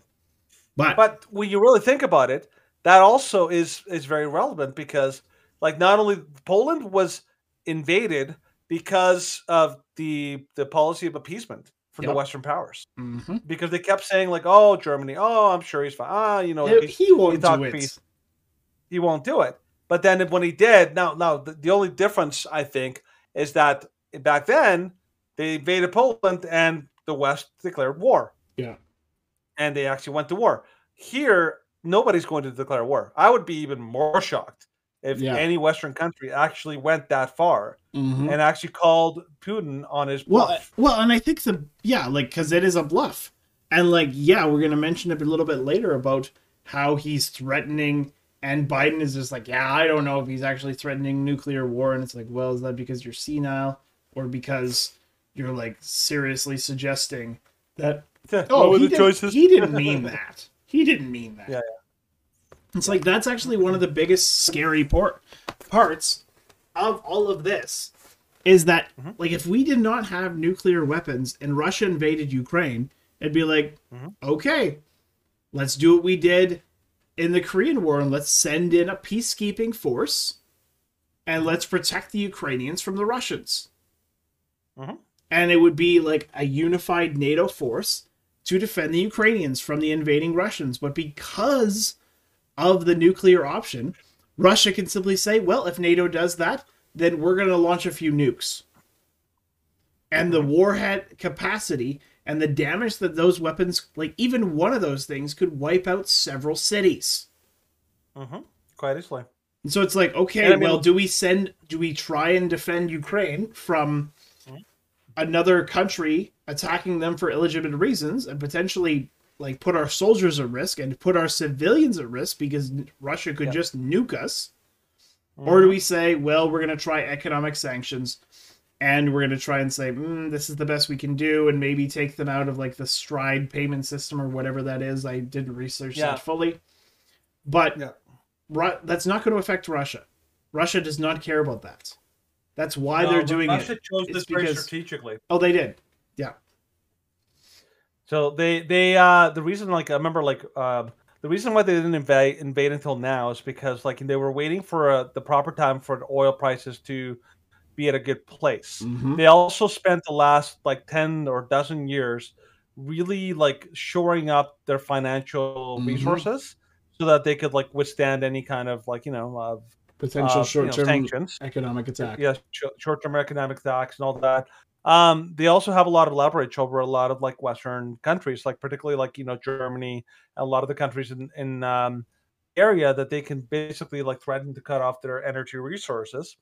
The Biden regime, like the Biden administration, they not only did they cancel the pipelines, what was it called, Keystone Pipeline, they also approved Nord Stream. Yeah, which is in other words, they actually and that was a double whammy because right now one of the problems is that if they really target and sanction Russian energy, that is going to hurt them because now their oil prices are going to, like, skyrocket, and America doesn't want that. But if they were energy independent, that wouldn't be a consideration. So, like, people say, like, what would have happened if Trump was president? Well, like, well, when Trump was president, America was energy independent. Hence, they had another weapon in their arsenal that they could use against the Russians that wouldn't affect them as much as it's affecting the Biden administration. I mean, all of this stuff was basically all in the making. And the particular big part is that Russia has a totally different mindset and goals than the West. The West thinks like prosperity is like the ultimate goal of Russians. It's like Vladimir Putin is like, no, I don't care about that. I care about, like, rebuilding the old Soviet CCP, Union, reclaiming our glory days. And people are willing to fight for that. They're willing to sacrifice for that. So it's the West is basically and incredibly vulnerable right now. Putin is taking advantage of it, and I mean he is a like, let's face it, he's an old school dictator. Yeah, but like he's no fool. He's a smart guy. They strategized this for like the longest time, for a very long time, yeah. And they're playing it. But Ukraine is trying to hold their own a little bit. It's not going to work, but so. Volodymyr Zelensky said that Russia is targeting civilian sites as well as military installations. He vows to stay in Kiev, even as he says Russia is targeting him and his family. Yeah, I could see him being offed within a week. Easy. He's ordered a full military mobilization to counterattack. UN Refugee Agency estimates 100,000 people have fled homes in Ukraine. NATO will meet on Friday, which is, of course, tomorrow, to map out next steps on Russia, as Prime Minister Justin Trudeau says Canada will impose stricter sanctions, prioritize immigration applications for Ukrainians who want to come to Canada. And furthermore, the Ukraine to give weapons to anyone who wants to defend country. Let's arm the grandmas, the grannies. Well, this is literally just like, let's give this woman an AK. Yeah, that's just great. Amen. So he announced on Thursday morning that he would give weapons to anyone who wanted to defend the country from the full-scale Russian invasion that was launched during the early morning hours, which came at approximately the same time that Russian President Putin announced a special military operation was underway. Putin told Ukrainian soldiers to give up and go home while threatening the US and NATO that if they intervene, Russia will respond immediately and you will have consequences that you have never had before in your history. We will give So this is the account. We will give weapons to anyone who wants to defend the country. Be ready to support Ukraine in the squares of our cities. We will lift sanctions on all citizens of Ukraine who are ready to defend our country as part of a territorial defense with weapons in hands. Yeah. What their strategy in that is urban warfare. Yeah, guerrilla tactics. That's the strategy. Guerrilla tactics. Well, it forces the Russian military to not just target military installations, but it forces them to. They can't just march freely in the streets if you think that somebody's just going to be targeting you from their window with an AK. Yep. it turns this invasion into the Afghanistan war. It makes every single civilian a target and everybody into a potential threat. And while I really, really hate the notion of turning civilians into military targets, it does make the Russians think twice, thrice, and even maybe 5 times about every action they perform. They can't just willy-nilly walk into a military installation. They can't simply do some declaration or some like marching routines in town squares because somebody could just gun them down. Yeah. And urban warfare is one of the most difficult things for any it's army. Exceptionally hard to fight. And it also removes because so Russia has sophistication they outclass the Ukrainians, of course, because they have military jets, they have missiles, they have obviously tanks and armored vehicles. But what they don't have is basically they can't those advantages become far less effective in urban warfare because they can't use missiles and heavy like machine guns in close quarters. And people can hide inside buildings. This is the problem. Same thing that happened to the German army when they invaded was it Moscow or Stalingrad during World War II. They basically got into the actual cities, and suddenly urban warfare became a huge problem with the populace being armed. Now, I'm not saying that this is going to work in the long run. It is going to slow down the Russian takeover because they have to hold these places. Yeah, but it's effective, which is why I think that they're going that way. There's a lot of people who don't want to leave, and you know what? I will say this: if you have a population of your citizens that don't want to leave, honestly, arming them is actually a moral thing, because otherwise they're going to be easy targets for Russian. Well, yeah, if Russian troops just decide that, hey, well, we're going to target civilians this time, we're going to make sure the Ukrainian people fear us. If you have an unarmed populace, then they are going to fear you, and there is nothing they can do or say to stop you. Yeah. So, as much as I don't like the idea of open conflict in the streets, as much as I hate the idea of putting civilians in danger, this is the best option they have. Because they're so hopelessly outgunned, and there is very little, if anything, that the US, the Canada, and NATO can do without risking full-scale nuclear war. Because that's the kind of dick that Putin is. And see, people always decried America for the long time. They said oh, America's a military industrial complex and all that. I'm like, well, you have to remember the reason that we had essentially 30 years of full-on peace was because of what America did. Because America held back the Soviet Union from expanding all over the world during the Cold War. They basically were the deterrent. NATO was the deterrent that kept the Soviet Union from basically taking over, and the biggest contributors to NATO was the United States by far. And the United States was the deterrent that kept any country from doing anything stupid in the Pacific. Yeah. Because they had the military capability to hold back any other nation that might threaten to do something big. However, things are changing.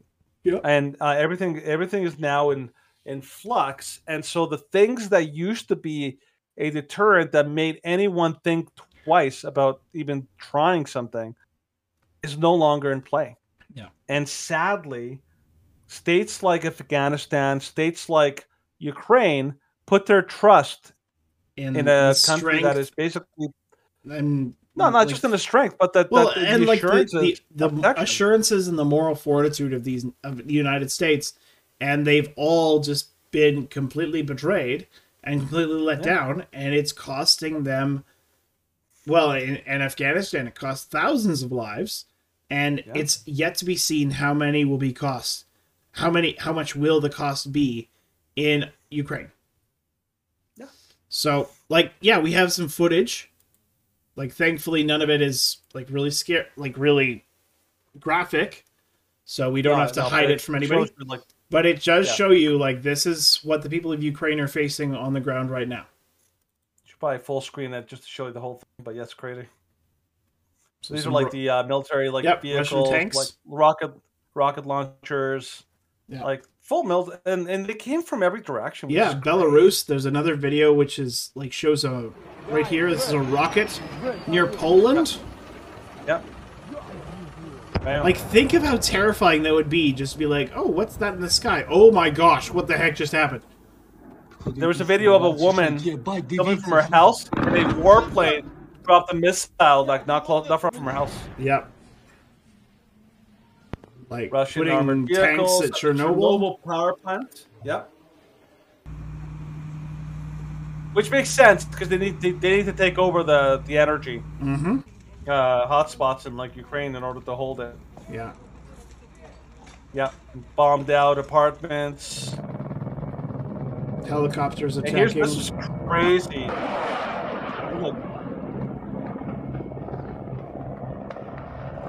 Just dropping like bombs, like Yep. jeez, like, hold on.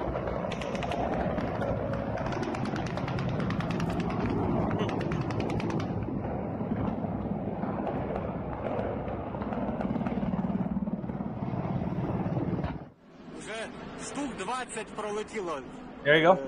Helicopters flying over people's homes. Yeah. This would be like, being here in Alberta and seeing like helicopters fly overhead. Well, like, this would be the equivalent of Canada being invaded by the States. Like, all we would be able to do would be to sit and watch. Yep.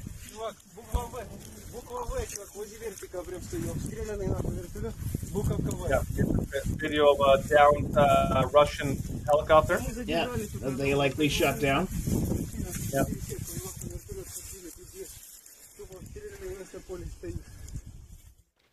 Yeah. Yep. Crazy. Now, the and helicopters that's just the start. Yeah, so like people like to know, like helicopters are basically like aerial tanks, but they're also very easy to shoot down. Yes. Because they fly so low, so slowly, and because they don't have much recourse when somebody shoots at them. This is why, like I was telling Henry, like if imagine if the Ukrainian army or Ukrainian government managed to give a whole bunch of civilians a whole bunch of RPGs. Yeah, my goodness. Civilians could shoot down like helicopters because if anybody has seen the movie Black Hawk Down, this is like an urban population, and they managed to shoot down not one but two, like helicopters. Well, yeah. Why? Like, because and that's it really that's doesn't take one much. option. Like, as much as it's kind of crazy to believe, but that is one option that NATO and the United States have. It's like, well, we clearly don't want to risk nuclear war by sending in troops. But if we can use like back channels to smuggle in these weapons that can take out the Russian like vehicles, then it could it could make a significant difference, and it could make the consequences for staying in Ukraine more significant than what they hope to get out of it. Yeah, which is, and like, I mean, that's probably the best option that they have, is make sure that there's an armed populace. And make sure that the weapons that they have are pretty dang good. Yeah. And unlike, in like, okay, so anytime before the Industrial Revolution, the chances of a populace holding back an invading army was virtually none. Because you need to be very skilled in order to operate a bow and arrow. You can't just pick it up and just start using it. You have to have some skill. Secondly, you also have to be skilled in order to use a sword. Yeah. Whereas nowadays, you can give a gun to a regular person as long as they know the basics of how to use it. You can give a gun to any regular person, and they can be fun and effective. So this is why child soldiers became a very common thing in Africa. Yep. Because they knew that, like, you give a child, he's like a 12, 13-year-old kid, you give him a machine gun, he's going to be effective. Yeah. Because guns are the great equalizer. Yep. And a lot of the weapons, like RPGs, they're not actually that difficult to operate. Like you go through a bit of maybe you have to be taught a little bit about how to use it effectively and maybe safely. But if you get a decent shot, you can take out a helicopter. You could even possibly take out a tank. Yeah, if you had several RPGs, you could take out a tank. Yeah, you shoot it in the right strategic areas from a window or from like an open kind of place, like, you can fairly effective. This is what happened in Iraq. Yeah. When the soldiers were there, they were constantly dealing with like urban warfare attacks. Like the movie, what was it called? The Hurt Locker. Yep. Kind of talks about like some of the problems with being in urban territory. So I don't think it was going to be a super easy takeover, but they are definitely outmatched. Yep, they're definitely. Oh yeah, the Ukrainians are outmatched, and any advantage that the West and NATO can give them, and the Ukrainian government can give them, so that they can try and like keep back the Russians, while to kind of make it so that the economic sanctions can actually have a more significant impact. Because right now, the economic sanctions are not going to last long enough to have a significant impact on Russia. And then by the time the economic sanctions are like come more to fruition, then Russia's like, well, you can't hold on to your economic sanctions because you need our oil. Too bad. But not to mention that Russia, they assume that Russia, their prosperity is like is their number one thing. It's just like no. People in they Russia care are more like, not about only Russian, Russian nationalism. They care more about the ideals of the state of Russia than they do about GDP. Yeah, both Chinese and, and the you'll find that. You'll find that about a lot of people. Like, you and I are probably very similar in this. I care more that I'm an impactful figure in my kids' lives and that they're raised properly and that they learn what is important than, we have like the nicest house and the nicest car and all these things. I'm like, I care far more that they have a proper upbringing, what values they have, than how many square feet my house is. Yeah, and that's generally not the case for most of the West right now. In the East, like, the Russian people and the Chinese people and the Iranian people, they're far more willing to live with far less, including to make some serious sacrifices in like what they eat or like, the kind of like situation that they have to live with. That people like that are far more willing to do that. Whereas here in the West, people can't fathom the idea of having to live with less. Yeah. Or having to to tighten their belt and make to make sacrifices. Yep. Yeah. So, but now we're going to talk briefly about Biden. Yeah, yep. So, President Joe Biden cannot say Thursday if Russian President Vladimir Putin was threatening a nuclear strike when he warned Western nations not to retaliate militarily for his invasion of Ukraine. So, that's not much. Yeah. No one should have any doubts that a directed attack on our country will lead to destruction and horrible consequences for any potential aggressor. Speaking in televised remarks immediately preceding the invasion. I have no idea what he's threatening, Biden responded. I know what he has done. Earlier, Biden announced he would deploy a second group of U.S. troops to Germany on top of the troops that U.S. dispatched to NATO's eastern flank earlier in the week. The president said that he would also take part in the NATO summit with 30 other leaders on Friday to discuss defense strategies should Putin decide to invade Poland or other NATO allies, which I really doubt that Russia will do. Because Poland, I believe, is actually a member of NATO. So that would be different than invading Ukraine. Like, they can't. Ukraine was trying, like, Ukraine wanted to like petition to join NATO, but then Russia was like, well, we're going to invade you if you do that. And then Ukraine's like, well, okay, we won't. And then it's like, yeah, we'll invade you anyway. Poor Ukraine. So, but of course, a lot of these nations, the child that like two parents are like fighting over in a custody battle. It's like, so you're mine. Like, no, you're mine. Yeah, the U.S. and other members of the G7 announced a host of sanctions Thursday, including placing a full freeze on Russia's second largest bank, blocking half of Russia's technology imports. Biden claimed that the economic action will cause enough domestic pain to force Putin to withdraw from Ukraine. Really? No, Joe Biden on Russian sanctions. No one expected the sanctions to prevent anything from happening. Let me play a video. No one expected the sanctions to prevent anything from happening. And then... like how he said it, to prevent. Yeah. And then reporters are like, well, if sanctions cannot stop President Putin, what penalty can? He's like, I didn't say that. Oh, just play the video because they say all this. Sanctions cannot stop President Putin. What penalty can? I didn't say sanctions couldn't stop him. You've been talking about the sanctions for several weeks now. Yes, but the threat of the sanctions and imposing the sanctions and seeing the effect of the sanctions are two different things. They're two different things. And he's going to begin to see the effect of the sanction. The threat of the sanctions means nothing. But if the threat of the sanctions means nothing, then what will the actual sanctions do? Well, we have yet to see that. It's like, no. You're an idiot. Yeah, Jen Psaki also did say some stupid things too, basically saying that you're like, well, the people might second guess and what could have been done, but our strategy clearly worked. Our strategy clearly worked. Yeah. Yes, it totally worked. Russia's if you in consider Ukraine. Russian invasion a working totally strategy. Yeah. Yeah. Ugh. Mm-hmm. This is the problem is you have an incredibly weak president, a weak leader. Yep. And unfortunately, that leads to what we're seeing right now. Well, yeah, several weeks ago. So, this is an article from January 22nd. Joe Biden's incompetence put on full display. A situation in Ukraine quickly devolves. Ever since Biden practically invited Russia to give Ukraine the tip of the incursion, he's been avoiding questions like the plague. We can see why. Over the weekend, it seemed like all hell's to break loose as the situation with Russia and Ukraine quickly broke down, leaving many people to wonder if Biden is up to the task. He is not.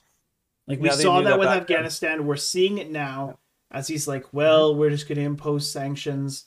And, there's some talk about, oh, we're going to send troops in. It's like Biden does not have the guts to do that, to, try and say, oh, we're going to call his bluff. It's like, well, let's be frank. You would need balls the size of mountains to call that bluff. Mm-hmm. It probably is a bluff because, of course, if you launch nuclear strikes, then all you're doing is getting mad, which, of course, is the acronym, like we mentioned before, actually an acronym for mutually assured destruction. Yeah. That's what nuclear war brings. It's not a good outcome for anybody because everyone will blow to kingdom come. Yeah. And this is a good example, if you actually look at the situation, it's very similar to the Cuban Missile Crisis that happened in the 1960s. Back then, the Soviet Union truly believed, and I think they had a fair. It was a gamble, but that definitely seemed like a gamble they could win. Basically, they gambled and said we don't think that John F. Kennedy has the balls. He's going to call our bluff. Do what needs to be done. Yeah, they basically said we're going to load up Cuba with nuclear weapons, and they basically were banking on the Americans basically being weak. Just let them do it. Yep. Let them do it. Because what are the implications? This is too big of a thing. Now, to his credit, John F. Kennedy did a fantastic job, and he managed. Obviously, it was a very tense situation, but he managed to basically put up a strong front, and as a result. Obviously people say we came close, darn close to nuclear war. Yes, we did. But the alternative would have been worse because at that point, Russia would have been emboldened to do even more aggressive moves because they would have felt the Americans are weak, so we can do more things. So they would have taken on more aggressive actions. They would have gone into more countries. They would have had the Americans basically backing down. But as a result of that strength, not only did they pull their weapons out of Cuba, but they didn't take any more actions. Although that really marked the end of the Soviet efforts to basically take over, the world by force. They kind of played it a lot safer after that, and that really marked a huge turning point in Soviet aggressionism all over. However, here we have the same situation, not exactly the same, but fairly similar. You have a foreign dictator basically saying I'm taking over, and basically saying here's here I'm all in, and trying to see if they're going to call him on it. And I think the problem is that I don't think the West has the balls to do it. And you may think that appeasement is just like small thing with Ukraine. It's like, it's just Ukraine. We don't realize that the long-term implications of this are going to be fairly big. And there are going to be some very serious concerns for this that I don't think we fully understand how serious this is going to be. And one of the consequences is the fact that this is going to embolden China as well. Your microphone isn't working, or maybe it is, and I just can't hear. No, I think you might be fine. Maybe. Anyways. Oh, and now I need to full screen you. My bad. Anyways, yeah, I accidentally hit my power source on my microphone, which killed that, so I apologize. So, Taiwan scrambles Air Force after Chinese aircraft spotted nearby. The reported move by China comes as Russia launched a full-scale invasion by blah blah blah. We just read about that. The reported move by China is not unusual. China has done this in the past couple of months and has had similar types of events regularly. Mm-hmm. The last excursion into Taiwanese airspace happened on January 23rd when 39 Chinese aircraft flew through Taiwanese airspace.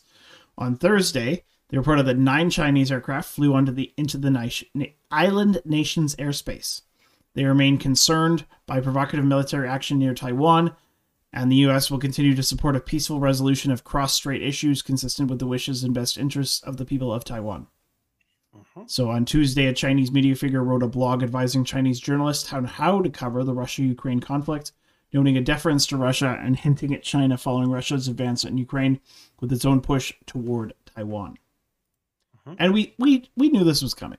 We knew that they would try and pull this stuff. We knew that China would be watching because China is showing support towards Russia and its advances on Ukraine because they need Russia's support when they advance and eventually invade Taiwan. Like this, what the international community is doing is only encouraging this. And like, you can't, like, that's one thing is like, yes, you can arm the populace of Ukraine. Mm-hmm. It's very difficult to do that with Taiwan. Well, like we said before, one of the things with Taiwan is that Taiwan's going to be a different war. Yes. If any invasion happens, because you can't just bomb the crap out of Taiwan. No. Because you can't risk the basically the gold like the resources that you're looking for, which is basically the factories and the ability to produce super chips. Superconductors that go into chips. Yep. Yes. And so the problem is that Taiwan is an island nation. Mm-hmm. Anytime you have to do a military action that takes over an island nation, you have some serious logistical issues. Yeah. That become very difficult to actually enact and to do effectively. I remember listening to a military he used to be in the military, in the American military. He talked about the potential invasion of China over Taiwan, and he said that it is a bit of a logistical nightmare because it has to be a naval invasion. It also has to you also have to be very careful not to absolutely annihilate the thing, and it's also urban warfare because Taiwan is primarily an urban center. In urban centers, they don't have the vast amounts of fields like they have in Ukraine, and so it's a little more delicate. Now, here's a question I have for you, Stephen. Yep.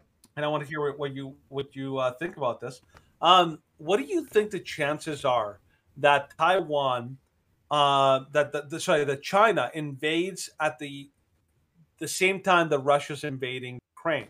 And the reason I ask that is because, obviously, if Russia's in the midst of a battle with Ukraine, and China, is China likely to invade at the same time, taking advantage of the fact that, that the world is unlikely to take on 2 wars at the exact same time?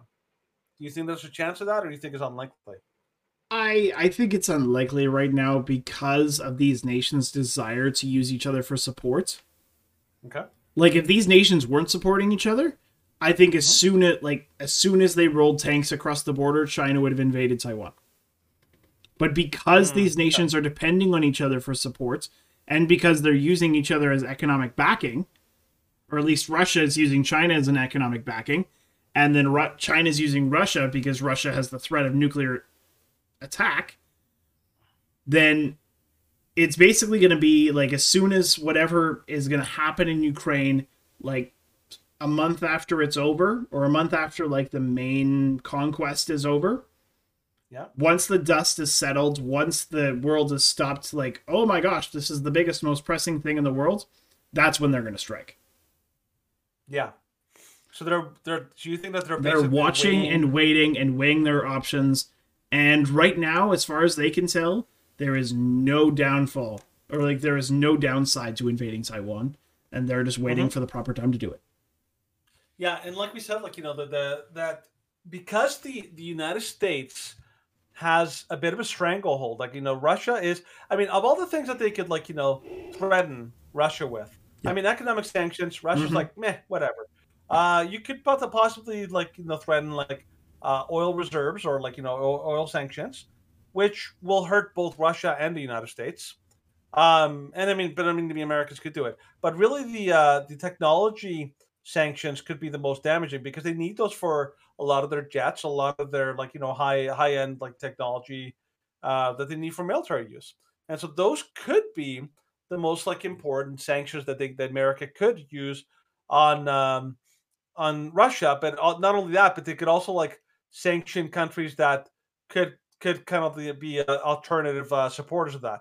The only country that basically could, like, you know, make that go away is China, which is why I think Russia and China are in this kind of, like, they're exactly the same position, I think, that the Germany and the Soviet Union were before the Second World War. They basically, like, well, it's mutually beneficial for both of us to sign a non-aggression pact. Germany knew that they couldn't fight; they could really do well in a two-front war, and so if Russia, you know, signed that they were like, that would actually work with them. And I think for Russia and China, like, the fact that they both need the same things and they both help each other to achieve these things, I think that's why they're backing each other so strongly. So it's like the new Axis, essentially. Yeah, Axis of evil.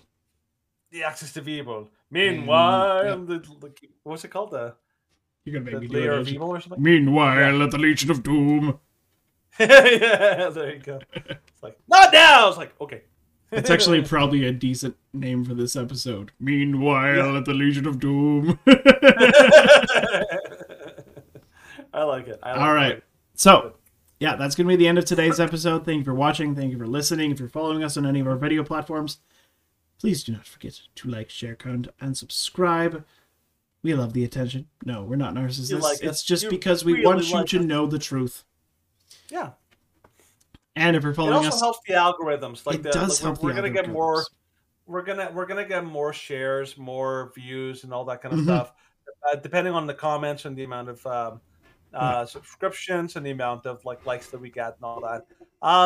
Really, it's not like whether or not people like our content or not. It's I hope that they like it, but yeah, like, if you think that we could do good work, and if you think we provided valuable, like, commentary on, like, current issues, like, let us know, and also share this content, because the more people see it, the more people will enjoy it as well. And if you do it too much, then Steven's gonna, like, get turn to the dark side. Clearly, he choked a little bit on the dark side. Choking on my own ambitions. Yeah, that's right. Yeah, be careful, like, Fennec, not to choke on your ambitions. Like, did you just make a dad joke? Yes. Wouldn't that be so great if I was a dad? It's like, oh crap. It's like, you don't know what you just did. If you don't understand, that's a How It Should Have Ended reference to Star Wars. Yeah, it's so good. But we cannot talk about that now because we're ending the show. That's over. Yeah, and then, of course, if you're following us on any of our non-video platforms, like Facebook, Twitter, Gitter, whatever, Parler, then also let us know. Give us a share, give us a like, and give us a comment, and follow us up. And hit us up if you have any questions or commentary, and send us an email, or you can find out everything about us at theshrewddudes.com, which is, of course, our website, and Danny updates it all the time. So, All Danny, the time. what are we all about?